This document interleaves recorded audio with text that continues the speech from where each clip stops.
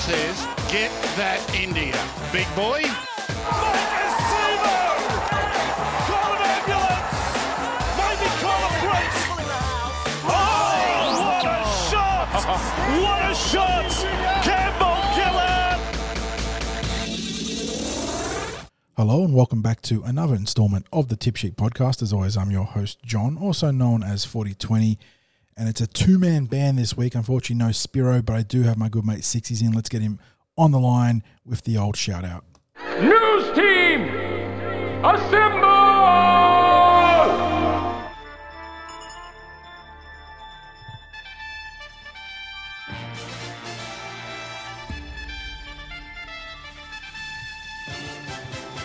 60s, another week of the Rugby League World Cup and its three iterations, men, women, and the wheelchair tournament. Another week of NRL news, and some big-time news this week. We've got the NRL draw being dropped on our heads today and yesterday with all the leaks and confirmations coming through. Did it have you shaken up, big fella? How are you holding up? Mate, there's always something to talk about with the NRL, with rugby league in general. Bit of a shout-out to our good mate Spiro. Mate, he is an absolute workaholic.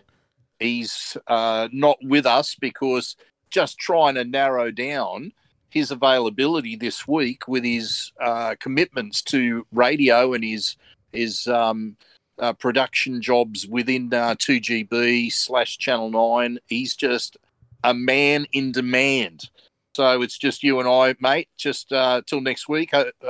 Hopefully Spiro's available next week. But, yeah, plenty for us to talk about today. Yes, it's he's in our hearts, even if he's not here with us. And, yes, yeah, he is a big part of the Tip Sheet podcast when it comes to the NRL news and discussion around it. So, unfortunately, we have to shoulder the burden without him, and the listeners will be very upset about that, I'm sure. But we'll have him back hopefully next week, 60s. Yes, yeah, I'm sure we will. And but, yeah, so much to talk about because it's not just the rugby league on the front pages when it comes to the World Cup, but there's been plenty going on with negotiations around salary caps, with the draw coming out. It's just been non-stop.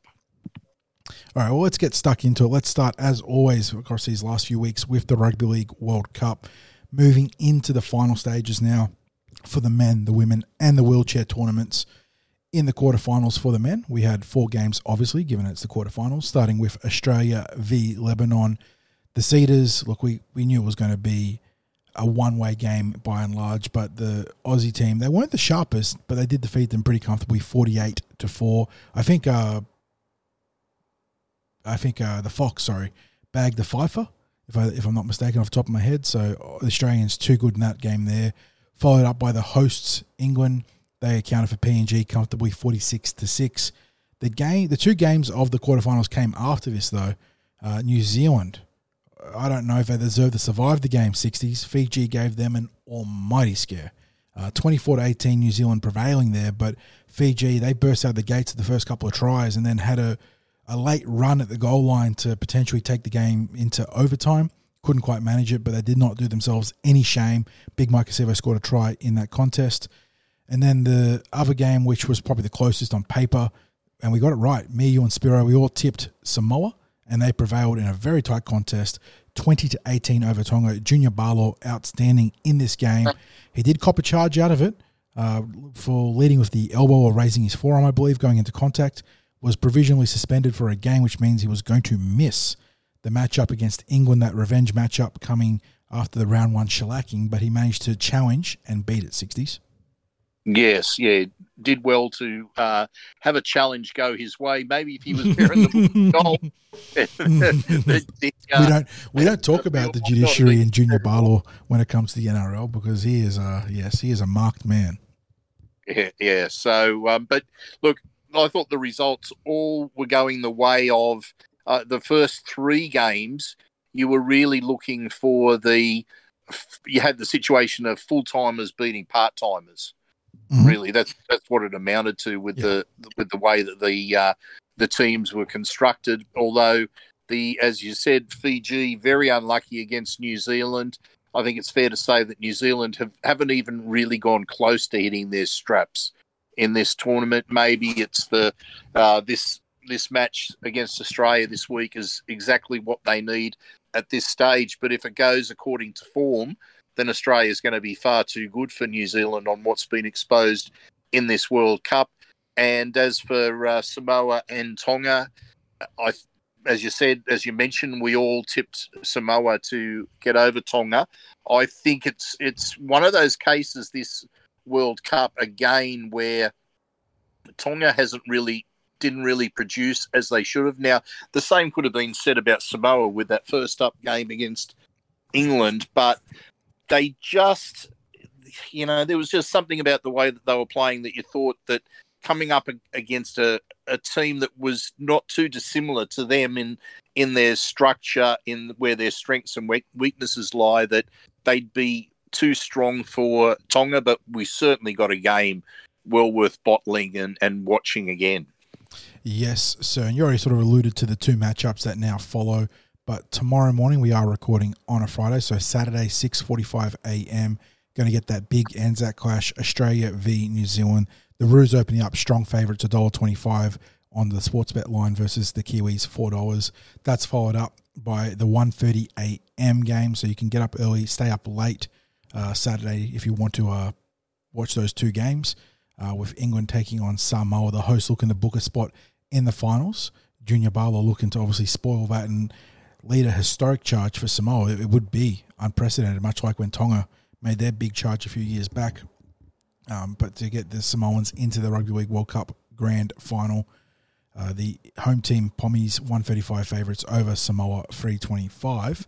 I think it's safe to say that the betting lines are pretty fair there, 60s. I mean, not saying that New Zealand can't upset Australia, pardon me there, or that Samoa can't get the bickies against England, but those two teams are pretty hot favourites for a reason.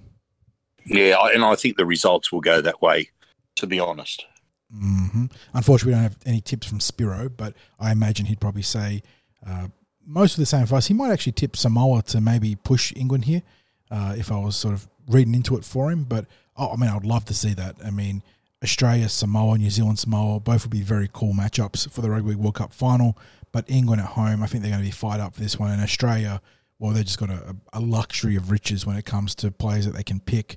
I think Big Reg is back in the team, which is good. Or expect to be back in the team. Just a quick look at the team list here. We do have Reg. No, he's the 18th man. There you go. So got the 6 on his back, but 18th man. So unfortunately, he is scheduled to miss the game as it stands, with powerhouses like Jake Debojevic picked over him. But there you go. Oh, please. Start. I don't want to start. And for the other game, I don't think there's any surprises in the English camp. But I suppose for Samoa, they're counting their chickens here, counting their blessings, because not only did Junior manage to beat his charge to take his role as starting prop and captain, but Joseph Swali'i, well, I don't know how many sort of letters of concerning acts and cautions you can get for raising your knees, but he's on track to set a record there. The young star got another notice about cautionary acts there in the World Cup and got no actual charge for it, so he's going to be at fullback, meaning they're going to be relatively full strength for this game. So that's good to see there.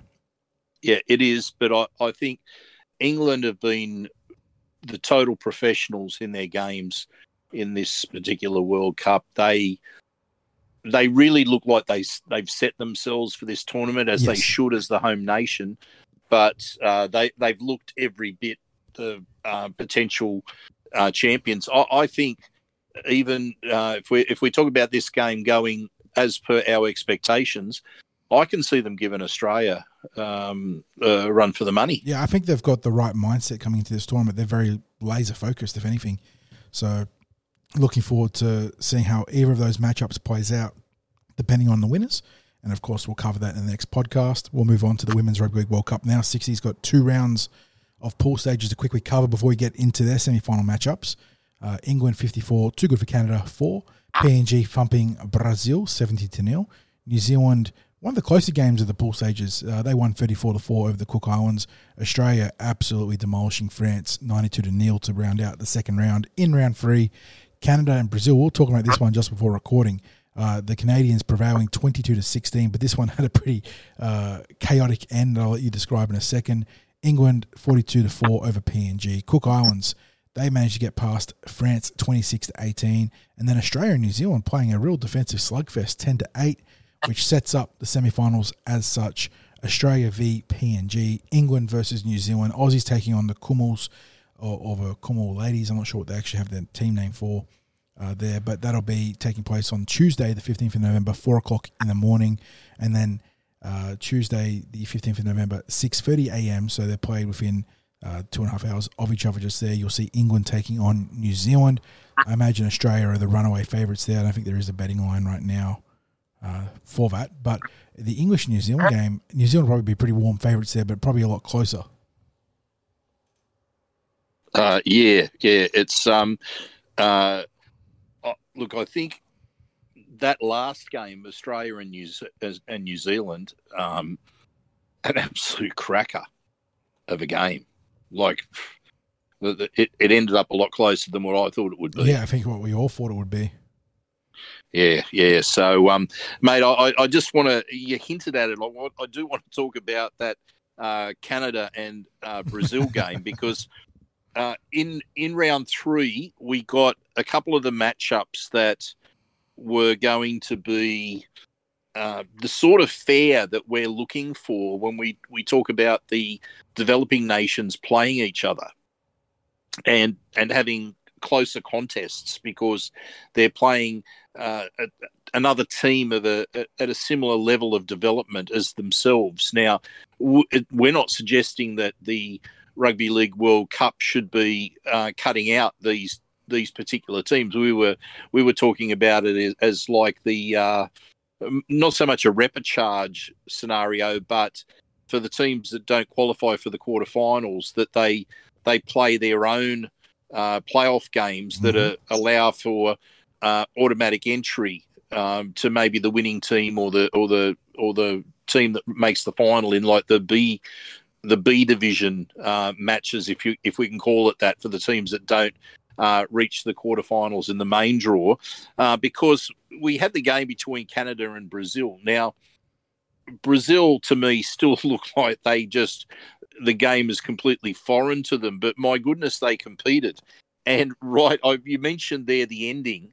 So it's 16 all, and for anyone that hasn't watched the replay of the game, it is interesting to watch it play out. But it's 16 all. There's about 90 seconds to go, and the Brazil prop, I think it was Amaral, who was a handful all game, busts down the right side, gets a hands-free, offloads to a support.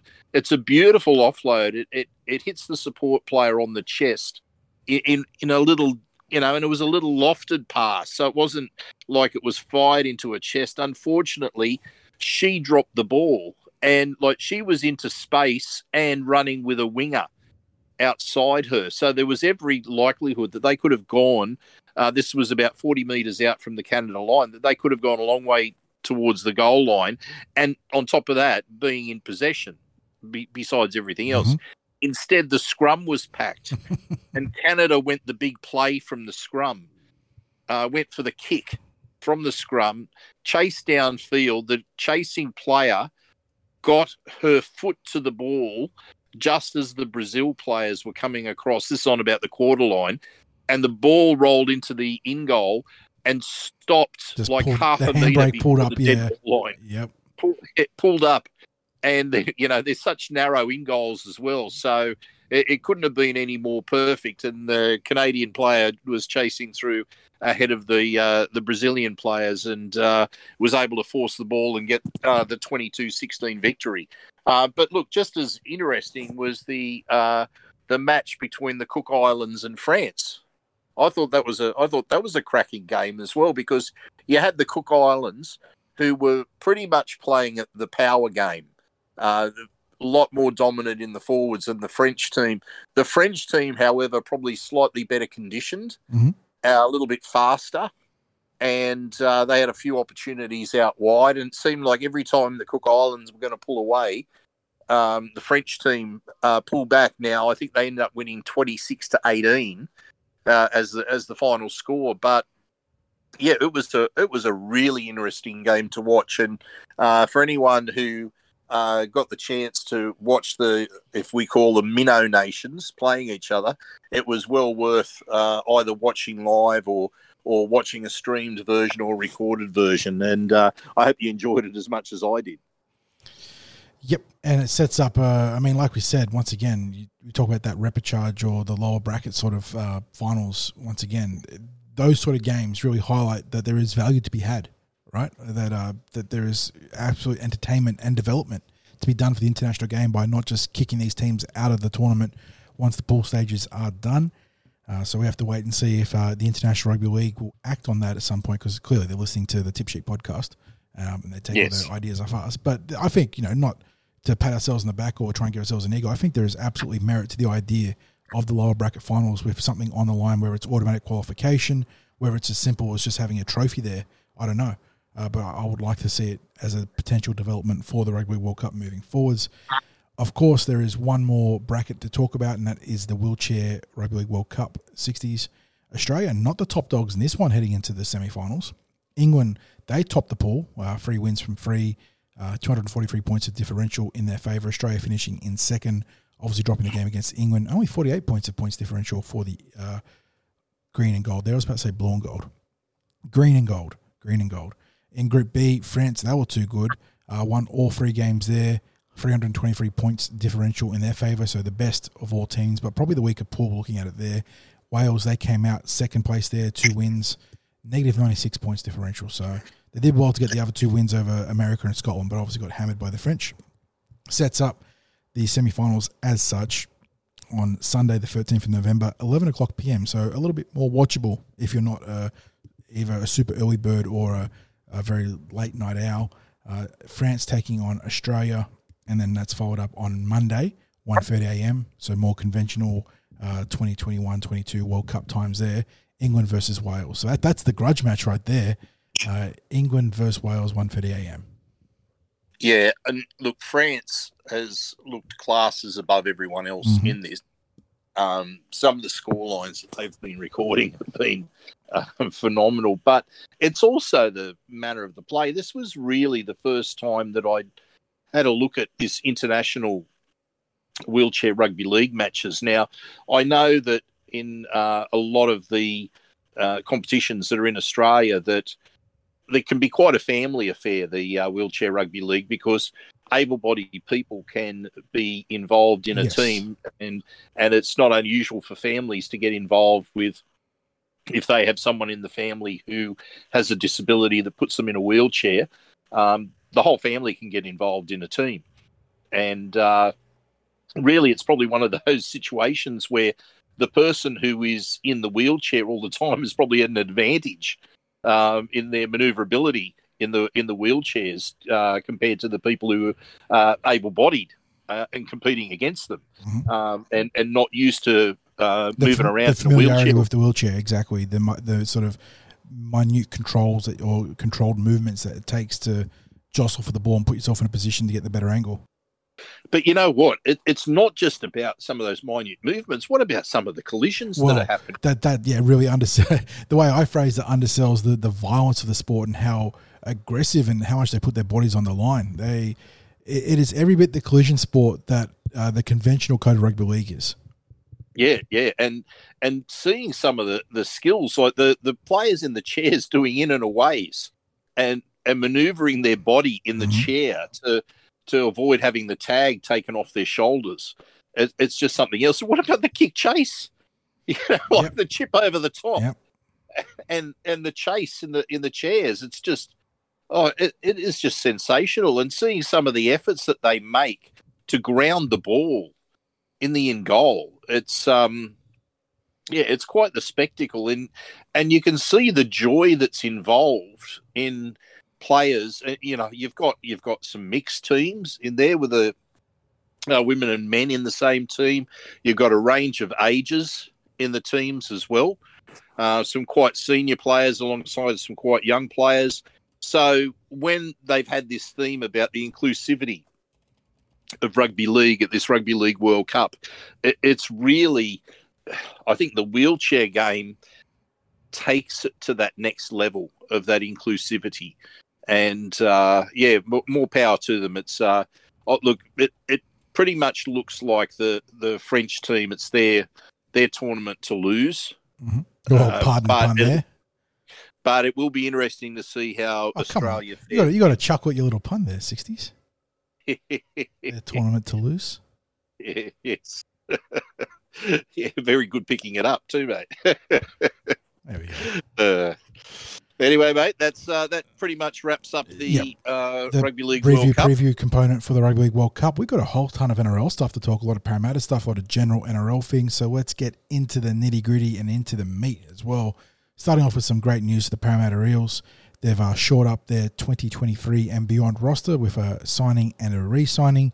I think the Daily Telegraph were the first ones to be on this one, but it's a player that me and you have spoken about, I don't know on the podcast, but at least conversationally, we talked about this young man quite a lot ever since he left the club. But Matt Dury coming home for 2 years.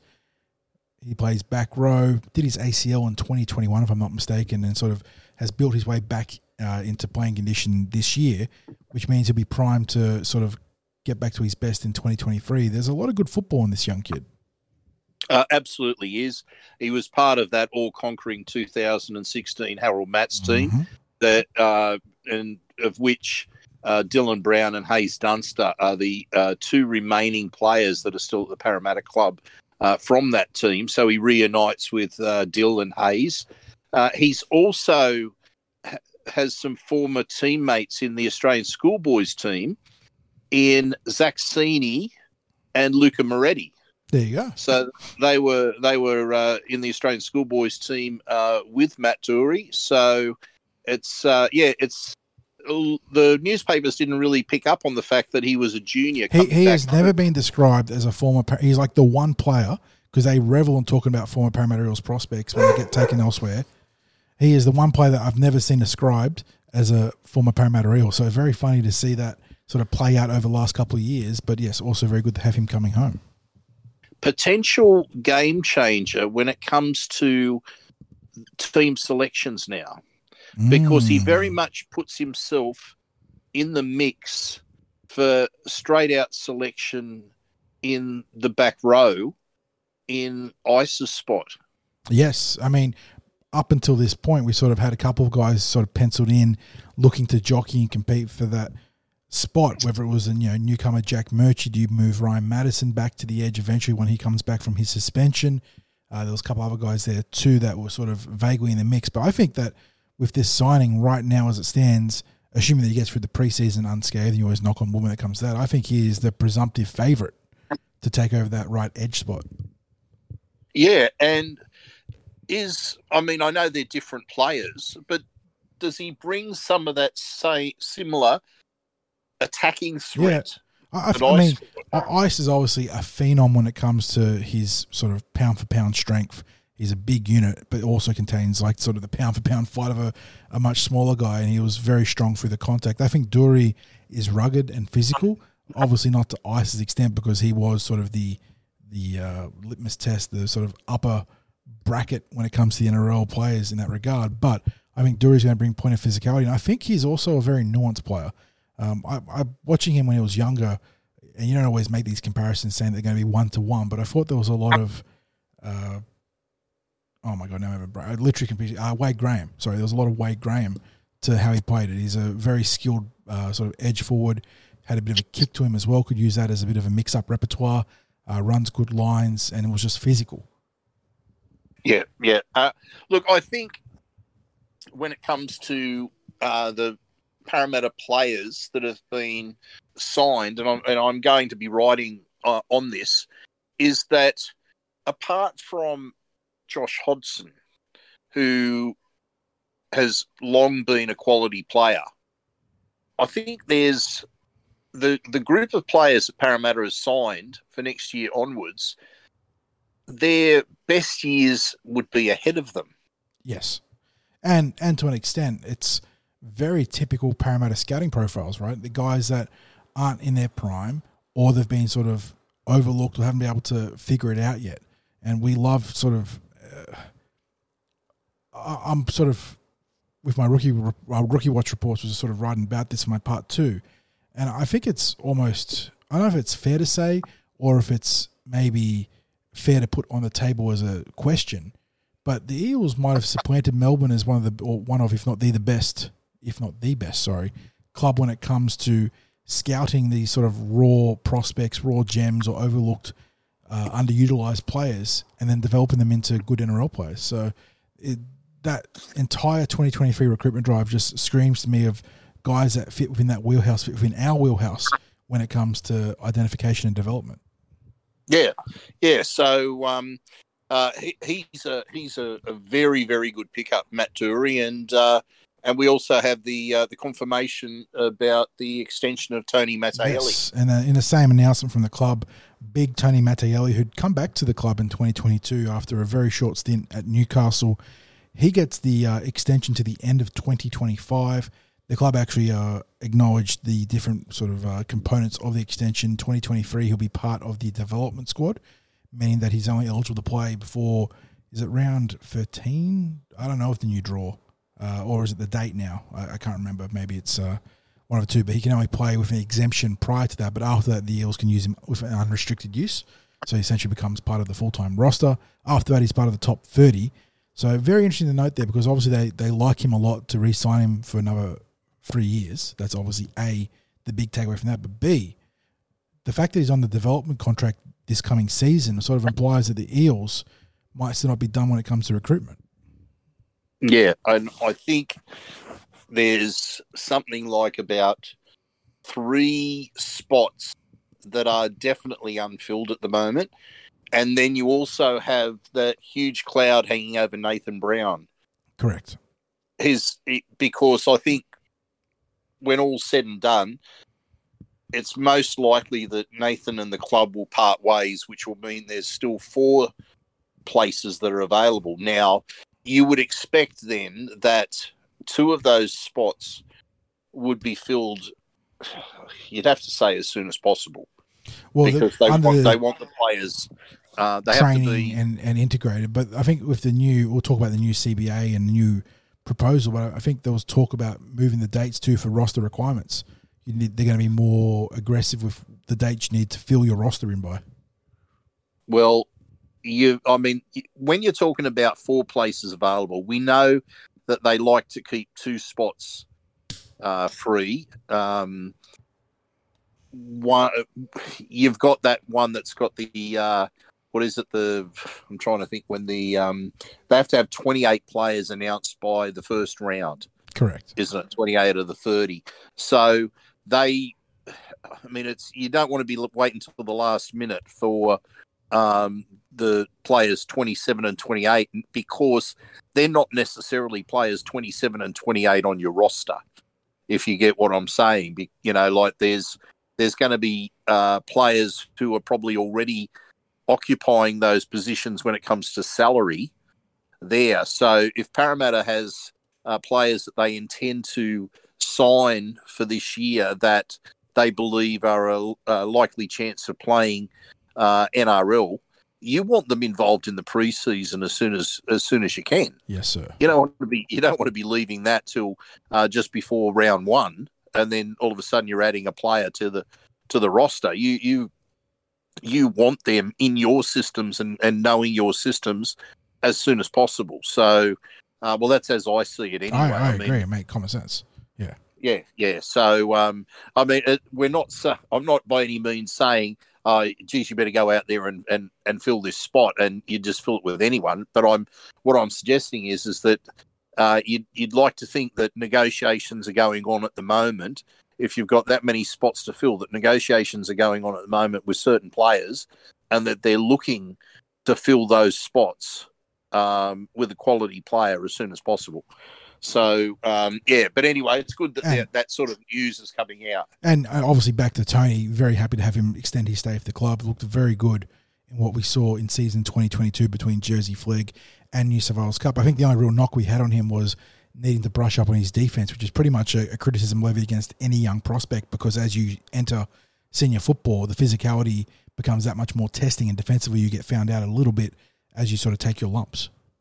Yeah, and on top of that, he didn't get into the into the teams until halfway through the year due to a late pre-season. pre-season injury, and so he did a fantastic job Yep. fighting his way back in and sort of getting back in good condition late in the season. So he's done very well there. And he's sort of, I mentioned that Rookie Watch article I'm sort of penning. He's definitely one of the prospects to watch moving into season 2023. Yeah, and in the New South Wales Cup, he forced his way into that team in the second half of the season after coming back from injury, and was forming a good left side combination with Jake Arthur. Yes.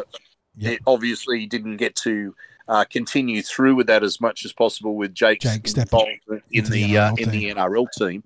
But yeah, they linked up. They were teammates back in the junior rep days, and good to see them, combining again at this level. So, very, very happy with that because, as you mentioned, he's someone that we had our eye on last in this season just gone, and identified as a player of great promise. And it'll be interesting to see how he goes with a full pre-season under his belt coming into next year. And of course, with the Rugby League World Cup still running, no news on both Mitchell Moses and Dylan Brown, or Will Penasini, for that matter, given that all three were active this week over in England. So no surprises there, 60s. That's very much a sort of wait and see as the managers in the club work through their negotiations, especially with the cap still being finalised, which we're going to talk about shortly. But yeah, no news, not necessarily bad news in that regard. No, look, there's the noise that comes out around it is really based on what sort of angle the journos and the media want to take with the grabs and the quotes from players. I think prior to the World Cup starting, the players had said enough about. I'm talking about both Moses and Dylan Brown about how happy they are at the club, etc., etc. Look, nothing surprises me now after all the departures that we saw in 1 year last year. I have to admit, I just didn't see. We saw some departures as happening, but certain departures I didn't think would happen. Obviously, circumstance and really big coin factor into it, and there's going to be some really big coin that'll be thrown at both Moses and Brown if they get the likes of, lifetime contracts that are, when I say lifetime, I mean once in a lifetime contracts of around 1.4 or 1.5 million. If they get that sort of amount thrown at them, Parramatta won't match that. Like that. No, if the Dolphins or the Tigers or the Bulldogs, because who knows who's a player now with the cap increase that's been proposed. I think all of a sudden there's going to be some teams with a sort of bonanza or surplus to throw at a playmaker. If they're willing to throw insane money, then unfortunately for the Eels, there is literally just a hard cap you've got to put in these players as talented as they are. Yeah, absolutely. And that's the thing is supporters have to bear this in mind. Insane money won't be matched. Once in a lifetime contract money, it's unlikely to be matched because what Parramatta has gone about building is a balanced team. And unfortunately, the cost for that is we don't have those inverted commas superstar type players within the team because trying to have that balance of having a really, really strong core group comes at a price, and that price is, I guess, that marquee player. Like, I guess Dylan Brown, Mitch Moses are our versions of marquee players, aren't they? Yeah, absolutely. I mean, they're premium playmakers, so they absolutely are marquee. It's just that the Eels haven't got a fancy toy in the back line or the back row, a la some of the other teams where they talk about that lack of a superstar. So that's something that might be addressed in the coming sort of season or two, depending on what happens with the cap and development inside the club. But for now, the priority remains trying to retain Mitch, Dill, and Will. But like you said, 60s, if that sort of Allen Bond offer comes, there's not much you can do. No, there's not. And then that's where you rely on the players going, okay, Para's offered me 1.1 or 1.2.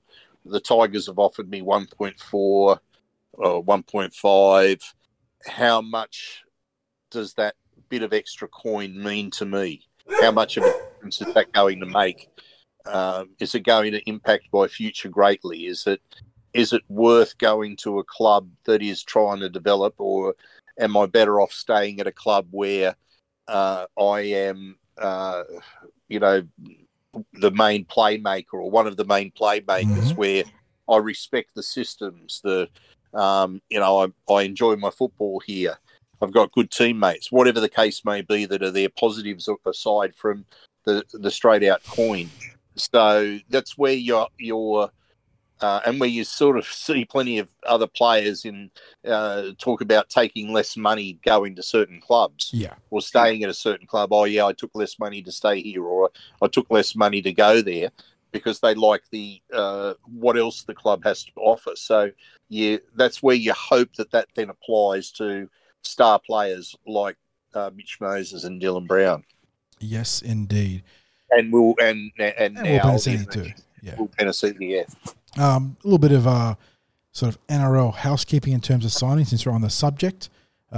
Spiro's mystery player 60s, Will Smith, picked up by the West Tigers I didn't see it. Didn't see it coming. No, picked up by the West Tigers on a train and trial basis, but for the whole year, I think is how they've described it.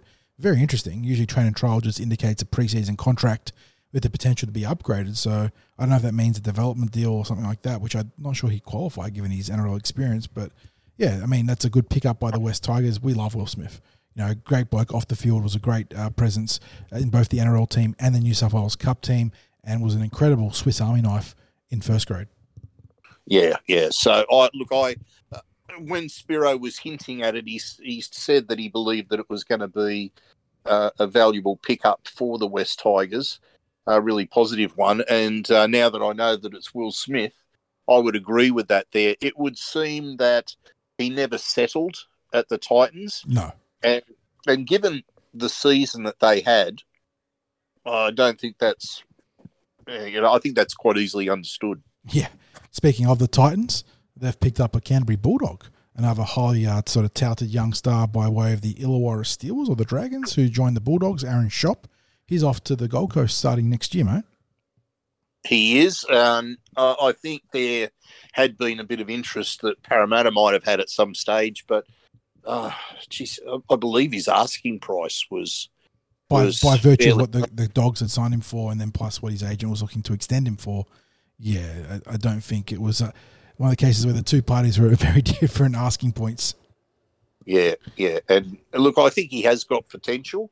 But, it's potential that he hasn't realised yet. No, maybe that might be the no-brainer when you talk about potential, is that you wouldn't be talking about potential if they'd already achieved it. So, so he was – look, I think, again, for the Titans, I'm assuming that they would have paid out a bit of coin for that. So, interesting to see how it goes. And then Canterbury not done shedding backline players. Corey Allen's been rumoured to be on the outer there. The sort of fullback utility who couldn't crack it in first grade for the Blue and White was on a contract of somewhere around the vicinity of $500,000 there after they bought him out from South Sydney. And they're looking to free up some cap space and a roster spot by moving him on. I know that Fox Sports linked into Parramatta and Manly, but you'd have to think that for the Eels, unless the Dogs were in excess of $300,000 taking freight, they're probably going to pass on him in virtue of in place of just backing a young guy or signing someone of better value. Look, I'll call it now that Parramatta wouldn't be interested in him. In fact, I believe there's far better value in one of our pathways products like Sean Russell than there Russell, is in Luizu, Zach Sini.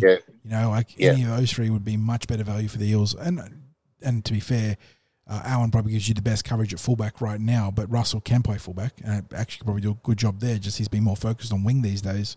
I imagine that's manager talk linking him to the Blue and Gold. And regardless, I'd be very happy if Manly picked them up one way or another. So, and then a bit of fun stuff here, 60s. We were sort of having a chuckle about this one, but a big shout out to Braden Williami, who's managed to pick up a new deal with the New Zealand Warriors. So he's still out there. His 20th club. Yeah. He's Arata Tamata. That was the one I was Arata Tamata was the player I was trying to talk to you about in the pre-recording about, sort of going through that record of the most clubs whether it's Reggie's or NRL that he's going to rep. But yeah, Willie Army's still around there kicking and gets a chance to play NRL in season 2023. What year did he play for us? 2020. I'm thinking 2013. I was going 2013 because I'm pretty certain it was a Ricky Stewart pickup, wasn't he? Yeah, I just have it in the back of my mind as well. And of course, for those with short memory or memory loss, Willie Army had the unfortunate honour, I suppose, or dishonour of being the player. How many games did he play 60s? It was in the double digits of going to start his NRL career without a win. He just had loss after loss after loss across multiple clubs. Had just a shocking luck with getting on the board in the NRL. Eventually did manage to break it. But yeah, he gets a chance to help the Warriors rebuild back home. Yeah, look, evidently I was really exaggerating his background. He's only played with 3 NRL clubs. I'm just having a bit of a look here. So he was with us in 2013. So you're right there with the Ricky Stewart. Then Manly, St George, and in between then Manly and St George was Catalan. I had a stint over in the English Super League. There you go. Yeah, and most recently been playing rugby union for USA Perpignan. There you go, Perpignan. So he's been around. He's toured the globe, played a bit of different codes there, and now he's back in the NRL for the New Zealand. Yeah, and Fijian international. Mm-hmm. So, yeah, shout out to Braden. His career's continuing on. He is, this is a surprise. He's only just about to turn 30. Yeah, he was young when he joined the Parramatta Eels and he's just kicked around since then. So done a lot of good new NRL contract, and if he sees playing time for the Warriors is probably due to injuries, but still well done for getting the new deal. Yeah, so at 40, just adding it up, 46 NRL games. There you go. So a chance to get the 50 caps this year for a bit of luck. Yeah, and look, I think any player that gets one NRL cap has gone further than 99.9%. Oh, yeah, when you do the maths on it, on people that pursue the NRL dreams, just to get to the NRL is an achievement in and of itself. To rack up 50, you get to, it sounds weird to say, so blasé, but it is a pretty elite club when it comes to professional sports. It absolutely is, because what's the average number of NRL games per player? Isn't it something like it's a ridiculously we've small had some number. we've had some of this stuff quoted to us by like metrics that clubs have internally, and like conversion rate of prospects to the NRL, average NRL careers, and it is real eye opening when you hear them. I think the average game span might be in the teens or something like that, and and in a given sort of development class, you get like 1 to 3 players maybe that play NRL. So to get that far, even if you joke about not being the best in the thing for any given player, they've still done so damn well. Absolutely. Now 60s. This doesn't involve the Parramatta Eels, but one of the most fascinating off-season stories has been the feud between young gun 18-year-old playmaker Kurt Oloapu, I believe, or Olapu, who's feuding with the Brisbane Broncos, wanting to get out of the contract that he's just signed with claims that he was signed under duress. They took advantage of him telling him not to read through the details. There's been talk about the Dolphins being sort of in the wings waiting to scoop him up if he can get out of the deal. The Broncos are standing firm. A lot of he said, they said sort of stuff right now, but it's getting pretty ugly pretty quickly, mate. It's one of those things where you wonder at what point bridges have been burnt. Do you know what I mean? Oh, it's yeah. like Yep. you can see the club wanting to stand their ground and not be a pushover when it comes to a contract. But you also think, do you want that? I mean, he obviously has an issue with them. It feels like he feels he's been personally slighted. If there's no way that they can work this out in the short term, you wonder how much damage is done by keeping someone like that within the club. I suppose this situation, when it comes to, we talk about this all the time, but when it comes to American sports, because they're set up with drafts and a few different things, if you've got a disgruntled player, you can actually trade them for assets, whether it's picks, players, cash considerations if you're in baseball. This screams to me of a situation where the Broncos would be willing to cut bait. And if if there was another club in the mix, or if it's the Dolphins or any team that was desperate for a playmaker and was sort of agitating to get young Kurt, they'd be pushing to say, okay, well, you can have him, but you got to give us something back in exchange. And it doesn't happen in the NRL because of the way we're set up. But if there was a system where you could get something, where it was like some sort of cap credit or something like that, I imagine the Broncos would be very happy to move him on if he's that disgruntled. And who's done the bad job here? Is it his previous manager? Well, the details are pretty murky. I know that Mole sort of former Rugby League Weekly, but now Whitewater Sports Mole, is sort of the one that's carrying the story across this week. But I the way it's phrased, young Kurt is sort of putting all the blame on the Broncos, as you'd imagine, saying that they hadn't handed him a 40-page contract or something like that, told him not to worry about the details, just put the signature on it. And there was, like I said, implications of signing under duress or coercion, which is it's a very serious allegation to make. But he had representation. Yeah, so if you got and that's literally why you have player managers, right? So I don't know who was at fault back then. I think, is it Matt Adamson's his manager at least right now? Yeah. So it wasn't Matt Adamson before Matt Adamson has taken him on. Yeah, but so someone's done him dirty prior to Matt signing on there. Yeah. So you'd have to say that whatever has happened, that it's not just one party that's at fault there. And, does a player of that age have the right to dictate to a club where he's going to play? Yeah, it's the young superstar problem that the game's facing. Because this is always a two-way street. I say the young superstar problem. We've seen players younger and younger demanding that they get the start or they move on. When clubs have shown that, time to cook in the oven in reserve grade and honing your game can be much better for them. But, you risk losing them. But on the flip side, young players want to maximize their earning, want to get into first grade as quickly as possible, not the first grade. It's one of those tricky things. And like I said, in American sports, it's become increasingly player driven. And in the NRL, they need to find the balance where, young stars have a clean pathway to first grade, but at the same time, they can't also just demand, you put us in first grade or we leave. Yeah.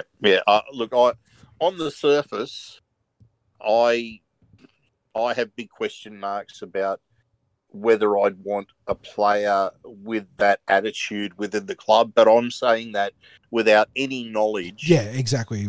Completely as an outsider, without any informed understanding of the situation, which we're not going to get because it's very much, like I said, he said, they said. And, on Kurt's side, he's going to allege that the Broncos are in the wrong. The Broncos are going to say, we did the right thing by him, and he needs to honour the contract. But, this is why player representation is important and why player managers, the ones that are doing shoddy jobs, can do so much damage to the game. Yeah. So let's move on to some Parramatta news, 60s, before we get into the new proposed NRL cap stuff as well as the draw. This one will probably draw some or elicit some mixed emotions from you. The Parramatta Eels have re-upped in their major partnership with the Northern Territory for a further 3 years, which it is actually insane reading this now off the Parramatta Eels official statement. But at the conclusion of this new deal, we'll have been partnered with the Northern Territory for 12 years, 60s. It has been a blink of an eye, it feels like. 12 years. That's at the end of the 3-year deal, but it's going to be 12 years. A dozen. Unreal. Yeah, look, it's been a partnership which has been very good to the club in terms of the income, in terms of the community work that the club's been able to do up in the Northern Territory, and likewise for the Territory, and the promotion around it with the Territory Eels and that sort of thing. I have my issues around the conditions that they play in travelling up there, about who the opponents are, where it's most likely one of the Queensland clubs, and it's going to be again next year with the Broncos being the opponents, and it's not quite as bad as the Cowboys being the opponents. But I think we're basically, well,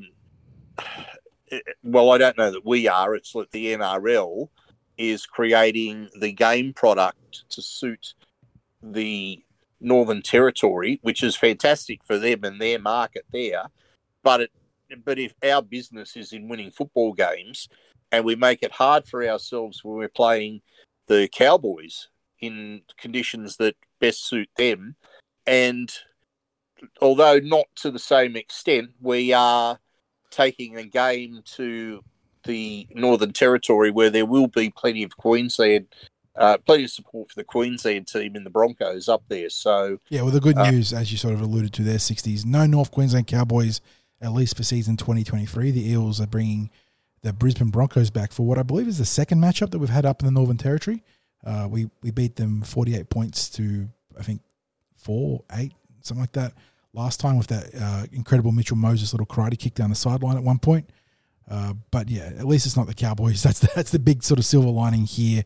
It also lines up with the Anzac round this year, which in terms of Australian history is probably fairly poignant for Darwin, given what happened to them with the bombing raid. So be very interesting to see what they do to not necessarily celebrate, but remember, what happened way back then, and tie it into the Anzac round.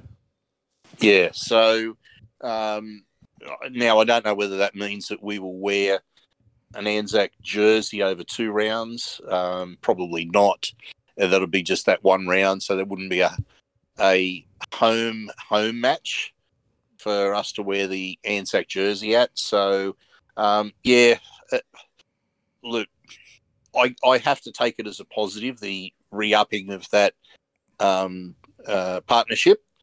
But I always have that trepidation around not just the opponents there that we get drawn, but also the match conditions and the lingering effect, which normally doesn't necessarily affect us the week after, but actually 2 weeks after. 2 weeks after, exactly. Yeah. So but a real like physical drain on the players playing in those conditions. It's hard to be upset about it, given the financial windfall that's sort of associated with it, and how I believe that our football operations are either sort of neutral or profitable, probably by and large on the back of that. So it's kind of hard to say no to it. But Eels also sporting a very good record up in Darwin, as much as it does impact our season. Outside of playing the North Queensland Cowboys, we're undefeated. Yeah. Okay, so let's talk about the latest at the NRL salary cap, with the RLPA and the sort of high command of the NRL butting heads over the last few weeks, right through the World Cup. We're getting closer and closer to what I believe will be an accord. The latest per the NRL camp that's sort of been leaked to the media via, I think it was Peter Bedell on Twitter and part of the Courier Mail, if I'm not mistaken, has said that Peter V'landys has now proposed a $12.5 million NRL salary cap moving forwards for 2023 and beyond, which, if true, would be a 22.5% increase on the existing salary cap. Quite a considerable windfall for both clubs and players. But once again, 2023 recruitment strategies would have been vastly different for all 16 clubs and the 17th club in the Dolphins had they known this even 6 months prior. This is where I feel that the NRL still hasn't got its act together, because you can't have these sorts of negotiations going on for the upcoming season when, as you said, most of the recruitment has already been done. Like, it's just... it makes no sense. Amateur hour is probably the fairest way of describing it. It is not a good look for not just a professional code, but a multi-billion-dollar industry. It's not good enough. And hopefully moving forwards into the next CBA and all the sort of enterprise bargaining around that, things will be much more professional, because, goodness, this is just... And it's not just because it's hurt Parramatta. This is just not a good look for the game in general. There are players out there still unsigned because they've been in negotiation with NRL clubs, but they do not have a finalised cap. So it's... I know that we talked about Andrew Davey in the past. I think Harry Grant's been quite vocal this week about the struggles and the frustrations of players across the code. It is just not good enough. So hopefully this can get agreed upon sooner rather than later, so clubs can get their sort of top 30 finalised. These players can get their lives settled for at least 12 months, if not more. And speaking of that, that's not the only sort of stuff to come out of that. Bedell tweet and article. Peter V'landys has also proposed that NRL development contracts will be bumped up to $80,000 for season 2023, and beyond that, they would then get an additional bump up to $125,000. So raising the baseline on the smallest sort of full-time contracts there. That's not the NRL minimum contract. That's the development contracts there, 60s. Yeah, so you'd assume that the base contracts would have to come up as well. Well, they're 110K right now, if I'm not mistaken. Yeah, so surely they'd be right. lifted to $125,000 as well. And that is something I'm more than happy to see. I mean, they're professional athletes, so yes, they're getting more money than the average person, but inflation is hitting everyone right now, and that's probably a fair reflection of the appreciation of the baseline wage for the NRL, right? Yeah, and I also hope that within all these funding strategies, that there is the necessary funding for grassroots footy. Well, they never talk about it, 60s, but yes, especially when you've got a couple of clubs that really shoulder the burden of NRL development, especially in Sydney. You talk about Parramatta, you talk about Penrith in particular. They're the two clubs that have just, yes, they get benefits from having these, larger junior catchments, but at the same time, the magnitude, we talk about the Para stories and sort of the eye-opening numbers that we've seen, 60s, but the number of clubs that you're trying to support here and facilitate the growth of rugby league in the game, the NRL needs to make sure the grassroots are getting watered healthily. Well, let's face it, if an organisation like Parramatta Leagues Club didn't exist,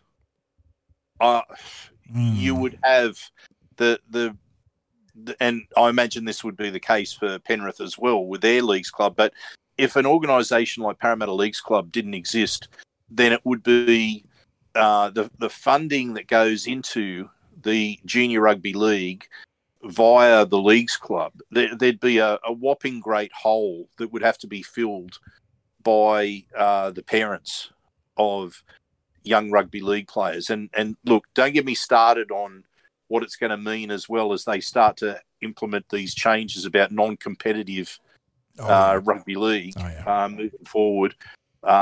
Really, I mean, that it is a topic for another day, but I scratch my head. I scratch my head about that. It's one of those things where you understand that, like I said, it's a multi-billion-dollar industry. There is a lot of high-powered and difficult decisions you've got to make. But at the same time, some of this stuff is so straightforward and common sense. It is amazing how you can trip over and stumble when it comes to clearing even the smallest hurdles with these things. Yeah. So the other thing, too, that was interesting that came out was the RLPA wanting a seat on the commission. Which I don't think is unreasonable. I think the players should have a voice in the direction or the steering of the game. But again, the commission's been such a mess. Is that not a conflict of interest, however? I mean, they are arguably the primary stakeholder in the game. They are the product. So they're the product. I'm going to draw a line between the product and the stakeholder. They to me are the product, a product that is for the most part well paid.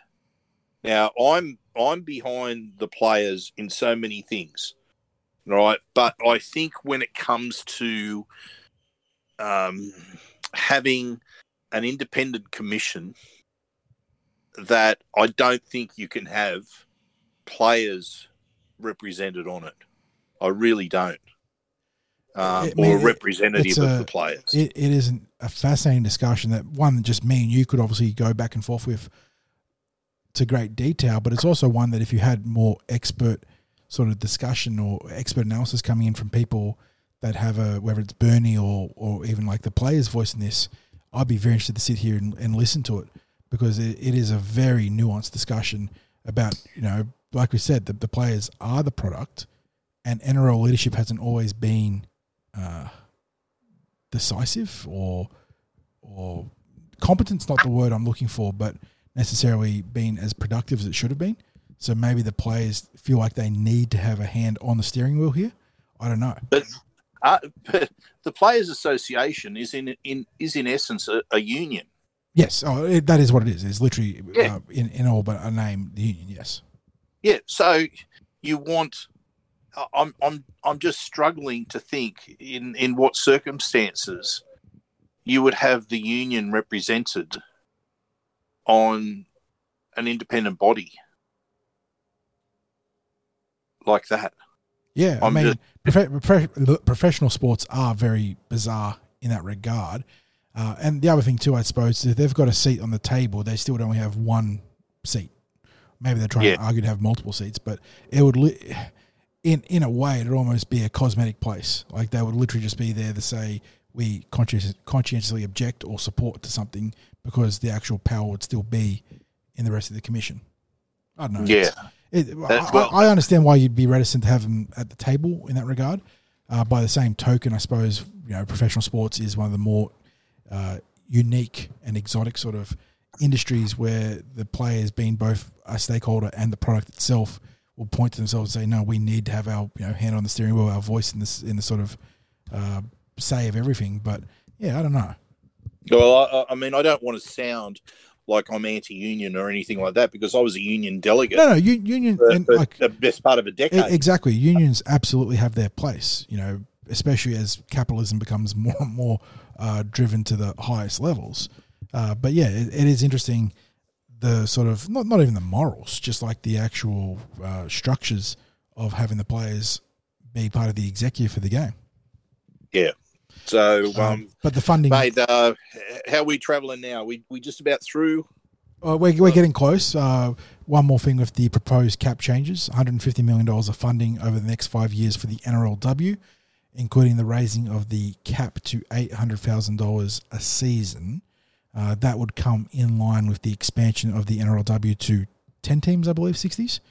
Yep. So 10 teams by 24 players per squad. You're looking at an average salary of $33,333 repeater, which is probably a long way from where I would like to see the sort of the average wage be right now. You talk about essentially having what would be not industry, but national average wage, which is probably closer to $80,000 when you're factoring in inflation and whatnot these days. That would mean a salary cap closer to $2 million for each team, which is not cheap. But the NRLW is growing, and I think it needs to start getting towards that metric. If you want these women to be full-time athletes, they need to at least be able to step away from a side job and be able to focus on football. So obviously you talked about the averages there.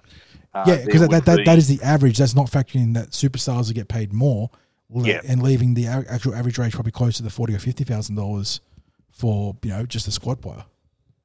Look, I guess, could they get to a situation where they structure club salary caps where they get to have a certain number of players that are where there is a payment level above the salary cap that they're allowed to spend on a couple of marquee players? Yeah, that's probably what's going to happen. Is they're going to be tiered or centralised contracts in that regard, where, like you said, 3, 5, whatever the number is, marquee players get cap exceptions to be signed to higher tier deals.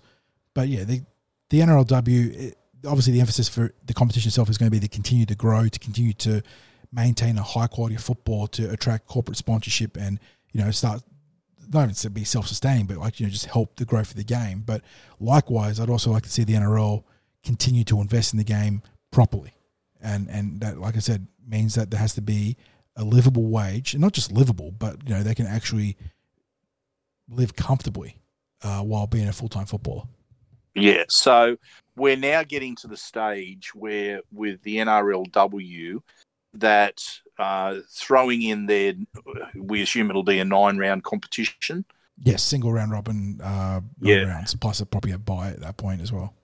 Yep. So, and then there'll be, say, 2 to 3 weeks of finals football. I don't know what their final structure is going to be with 10 teams. Do they go to a top 5? and have some. Good shout. I'd say it'd probably be a top 5, right? You have, top 5. Yeah, well, that's what I'd like to see, and then you get the minor premier gets a week off. Then you have the old top 5 upper bracket, lower bracket, 2v3, 4v5. Yeah, exactly. Yeah. So, but I mean, this is all supposition at this stage. Absolutely. But if you had something like that, you got 3 weeks of finals, so you're talking about around 12, 13 weeks of actual football. You throw in, say, about 3 weeks of pre-season into that as well. Now you're starting to talk about 4 months commitment. Yeah, exactly. To an NRLW season. So it makes the jobs that they hold down just that little bit harder. It makes training over that extended period just that little bit more challenging. I mean, there's certainly in the realms of the old New South Wales Rugby League premiership as it was prior to it becoming a national competition with the Rugby League, with the part-time players, where all the boys basically held down jobs, and you had the elite players back then in the early 80s would have been on around $30,000 or something like that for their contracts. Obviously, the money was worth a lot more back then. If you were on that sort of money, you might have been quite happy to be on a deal like that. But it's. I think if they want to attract the best female athletes to the game and have them take it as a real option for where they go, then it's going to have to start to keep pace with the number of weeks of commitment that they expect from the players. Yeah, exactly. And that's a nice place to wrap that up there. I think that the two sides, the RLPA and the NRL, are closer to an accord, like I said, and it needs to be done. Like whoever who's at fault, both sides, one side, I don't care. Clubs and players need to be able to move on with the 2023 season. Yeah. All right, the NRL draw drop 60s, and Parramatta are right in the thick of it. Let's talk through what it means for the Eels and all teams in the competition, because there's 17 teams, 27 rounds, and 3 buys. So it's going to be a wild, wild ride in 2023, and it kicks off with the Blue and Gold hosting the Melbourne Storm, mate. Thursday Night Football, CommBank Stadium, round 1, very first game of the season. It doesn't get much bigger because there is a lot on the line. Not only do the Eels want to start the season winning, obviously, but it's streak v streak. The Melbourne Storm bring their legendary round 1 run. I think they're up to 22 wins consecutively in round 1. Yes. Since Craig Bellamy took over, and pitted against that is Parramatta's not quite, I'd say, equally, but still very much impressive 4-year stretch inside the top 8, where they haven't missed a single week inside the top 8. So the winner of this one keeps either their 20-plus year streak alive or their 4-year streak inside the top 8 alive. Yeah, but you'd have to say both are major achievements. Oh, incredible achievements! Yeah, exactly. Yeah, you cannot downplay what Parramatta's achieved over the last 4 years, because that's 4 years coming right on the back of a wooden spoon. Mm-hmm. And that mini rebuild that we had to do, exactly. Yeah, that wooden spoon season of 2018 has been followed up by 4 years of never being outside of the top 8 at the end of any round. So, and it basically that points to the fact that we've won the first round for the last 4 years, and that's critical. If you're gonna be there in that position, you have to win that first round every year. So, what bigger task is there than coming up against Melbourne? Maybe coming up against Penrith might have really challenged it, but one of the interesting things is that when you go and you have a look at the draw, is that the Eels are listed as $2.50 outsiders. Whoa! That first match. Whoa! The Storm are coming in at $1.54. So yeah, a lot of water gone that bridge. A lot of water gone that bridge. Sports betting. Come on. But yeah, Eels obviously kicking off their season and the NRL on a Thursday night. And it really sets the trend for the Eels with that primetime shine 60s, because I hope you like Thursday and Friday Night Football. 13 combined appearances with 11 of them being in the primetime slot, only 2 6 p.m. kickoffs on Friday night. The primetime Eels are here in 2023. They are. I have to admit, I am not a fan of Thursday night football. Yeah, it's it really, it doesn't feel like part of the weekend. It just doesn't. Yeah, like, and it's probably the lowest drawing night in terms of the crowds. Oh as yeah, well. it's awful for crowds. Yeah, unless it's round one launch where everyone's going to be super excited to get out there. I'm expecting CommBank to be a sellout for Melbourne coming to town. In general, once you get into the actual grind of the season, you know, jobs just you knock off work at 6:30, and you're trying to get out to Parramatta in time for the game. It saps all your energy. You're feeling flat. The game doesn't finish until 10:30 because it kicks off closer to 8 o'clock than anything else. And you know you're going to get home by about midnight, depending on where you live in Sydney, and you got to go back to work on Friday. It just doesn't add up to an enjoyable experience outside of the football itself. Or whether you're doing a live appearance. Well, at the yeah, club and then you kick off at 11 p.m. at Jack's Bar and Grill, and you know you've got plenty of faithful turning up still, but you know you've got to chat to a legend, and you're wrapping up at 12 o'clock. Yeah, it's rough. So it's one of those ones where Thursday night football is great for the TV crowd. It fills a huge slot in the week, and it's a big part of the NRL's bargaining strength with the TV stations is that they can cover Thursday through to Sunday plus the odd Monday game when it comes to public holidays. But it is just awful for a fan, even if you're not working in what's it called, a demanding job. Just the fact that you're getting out there so late on a Thursday night is rough.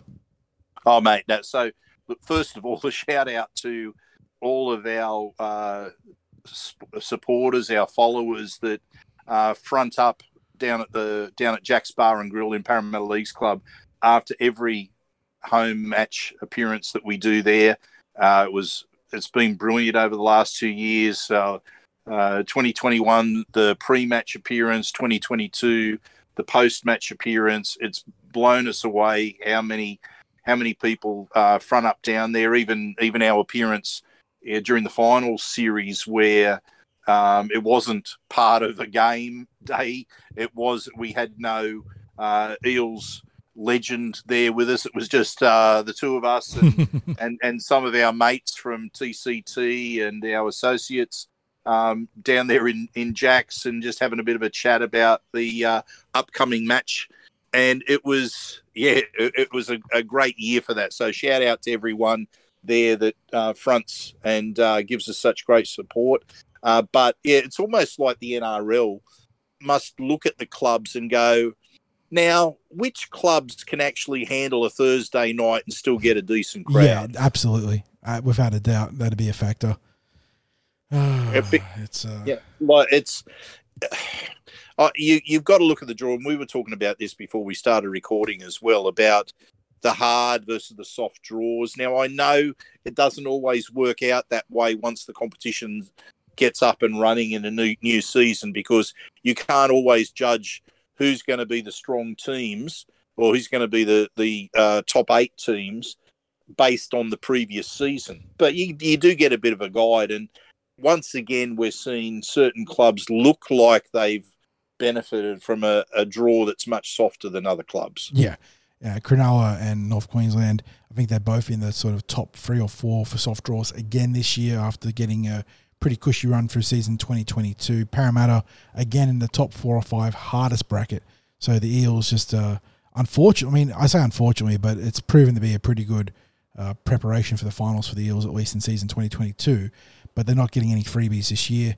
I was going to say someone at the NRL must be a fan of NSYNC because we've got bye happening this year with free buys for all teams. For the Eels 60s, it falls through the mid-season in rounds 14 and 18, so they get to sort of navigate that tricky origin period with a bit of extra time, space to breathe. But they get the round 27 bye, mate. So they're going to go to the final week of the regular season, get the week off, which this is going to be interesting to see how it plays out, because for Parramatta, a team that traditionally doesn't come off the bye with a lot of momentum, it could be a negative. But we just saw in the NRL final series that Penrith took great advantage of what was essentially a round 25, I think it was, this year, a round 25 bye, where they played their reserve grade team and subsequently came through the NRL finals absolutely red hot, tearing in on a physical level that no team could match. And you also have to think back to 2021, where the last round match was going to have no bearing on us. So BA rested most of the team in that final round and gave debuts to a whole lot of players that were coming through. Yep. So maybe that is exactly what Parramatta wanted.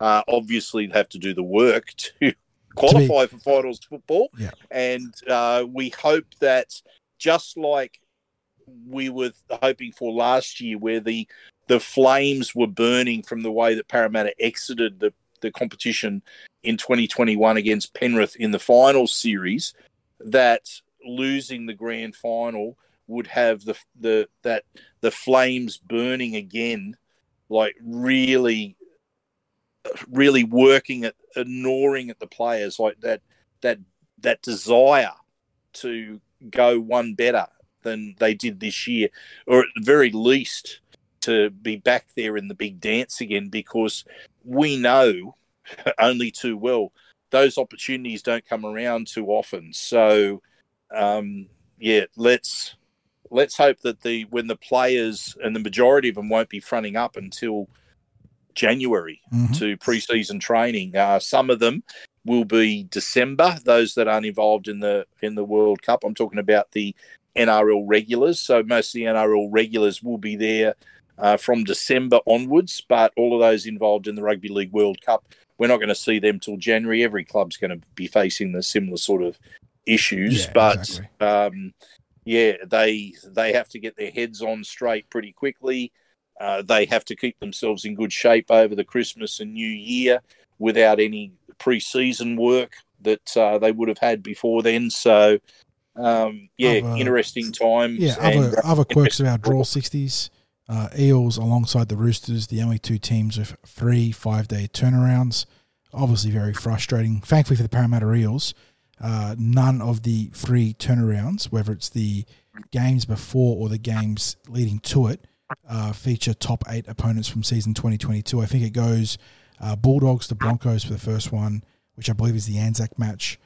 Bulldogs to Seagulls across the 2 weeks there for the 5-day turnaround, and then Dragons to Broncos at the back end of the season for our third 5-day turnaround. Still very frustrating that the NRL can't accommodate a better schedule here, but thankfully no scary, I say no scary opponents. We know there's no gimmies in the NRL, but no monster opposition coming in or after that 5-day turnaround.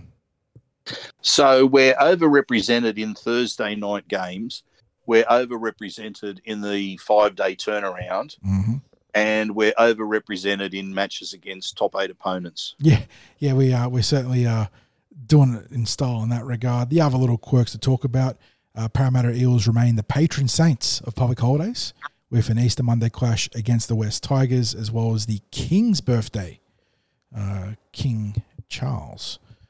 This is right now against the Bulldogs. So both taking place on Monday, both taking place at Accor Stadium.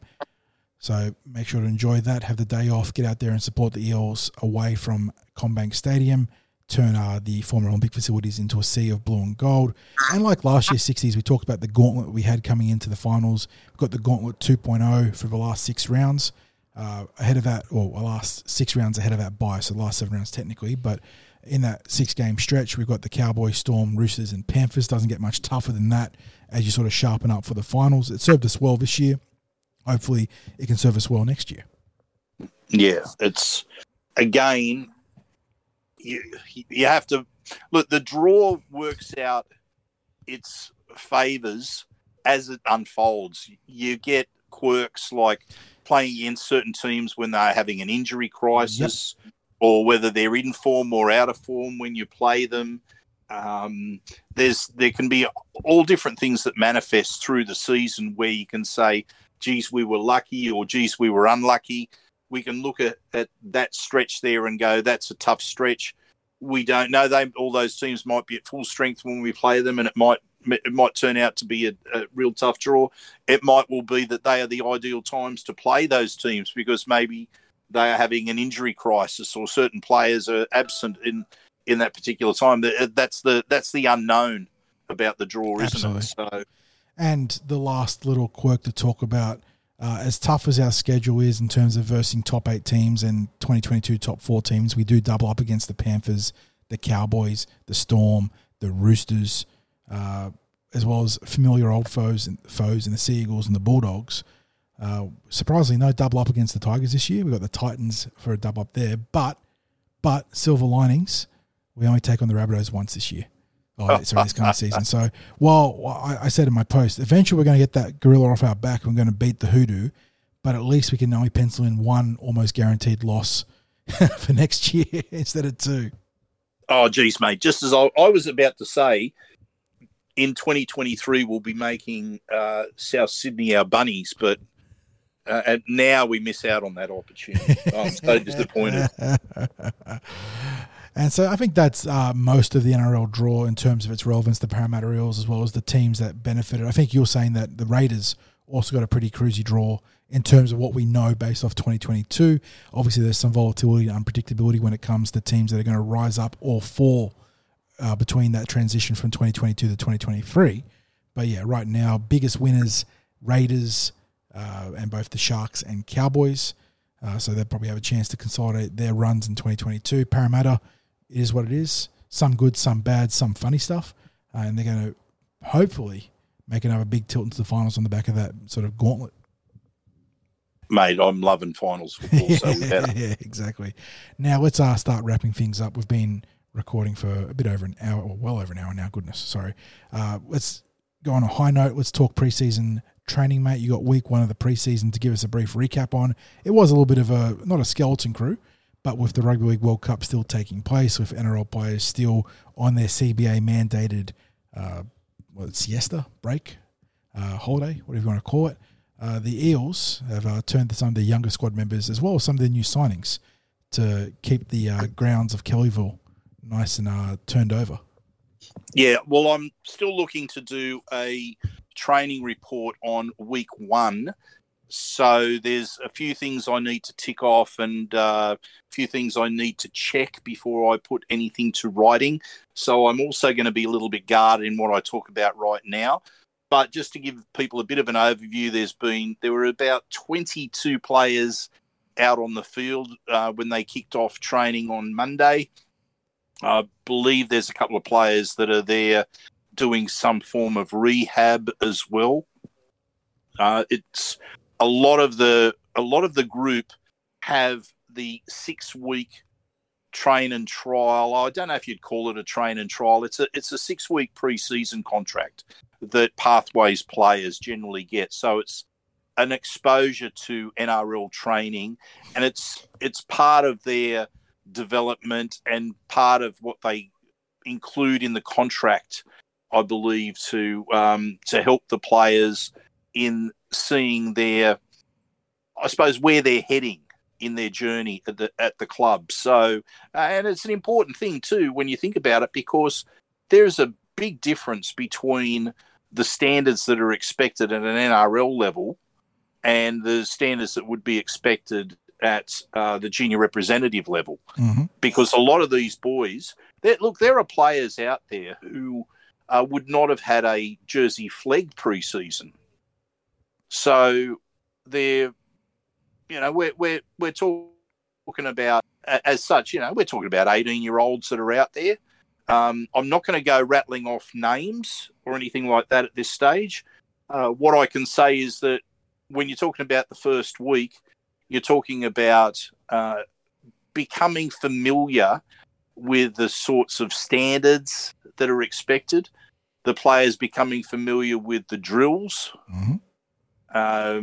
Players becoming familiar with what someone like Trent Elkin would like them to do when it comes to their warm-ups, so that once they get used to some of the drills that they do, some of the activities they do as their warm-ups, he can just give them the instruction, right, you're going to be doing this, and then they're able to do it without too much preamble about, you're going to need to do this and this and this and this.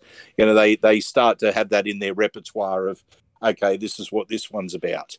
Now, that's not to say that they don't get challenged in other warm-ups throughout the season, because one of the things that I've always noticed about Trent Elkin is he talks about thinking about what they're doing and putting thought into what they're doing and have certain focuses and things that they're aiming for. You're not just going through the motions. There's actually a focus. Yeah, not just going through the motions. They don't want brainless involvement in what they're doing. But as I said, there's still things that they need to learn the basics of. So there's a lot of familiarisation that's going on there. There was a bit more conditioning work that was done today. So you mentioned that there are some players there that are returning that are, say, were on second tier deals last year.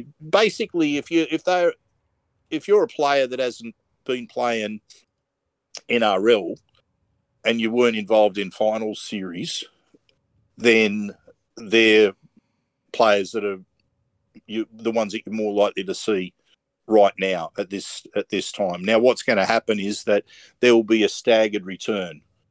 So you'll start to see in the coming weeks more of the players that were involved at New South Wales Cup level, because they played into the first week of the final series. So they'll start to arrive over the next few weeks. Then you'll have, by the start of December, the NRL players that weren't involved in the World Cup.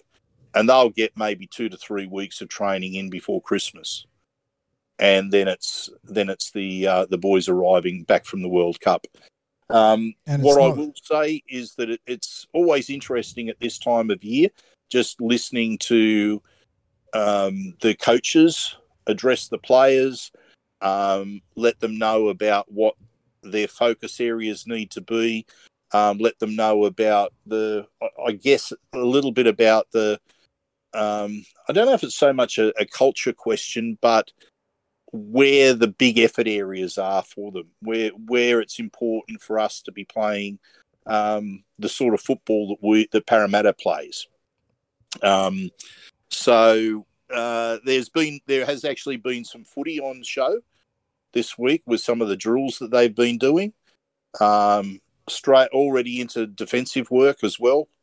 Trent Barrett's been doing certain plays with the team as well. So yeah, and that's even despite the fact that there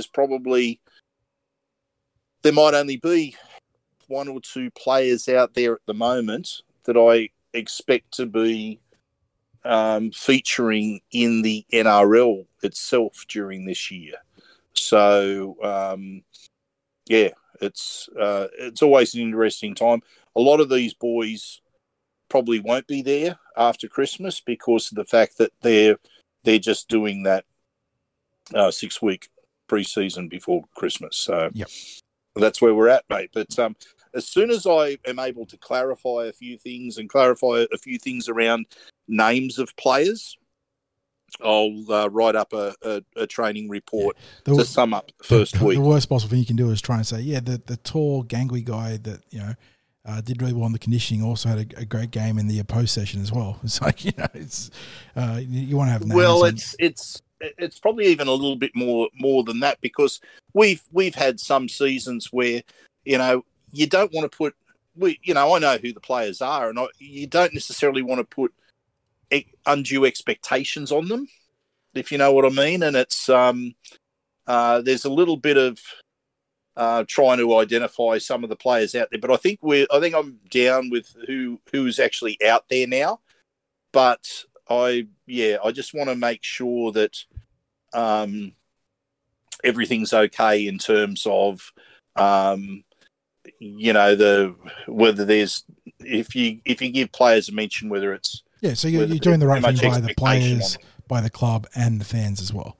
It's that holy trinity of stakeholders you always talk about. So the training reports obviously start to flow once we get more of our senior players back, and right up until that Christmas break, and then in the new year it's going to get real spicy, because that's when everyone's going to have to hit the ground running due to that Rugby League World Cup and amp up for that March start.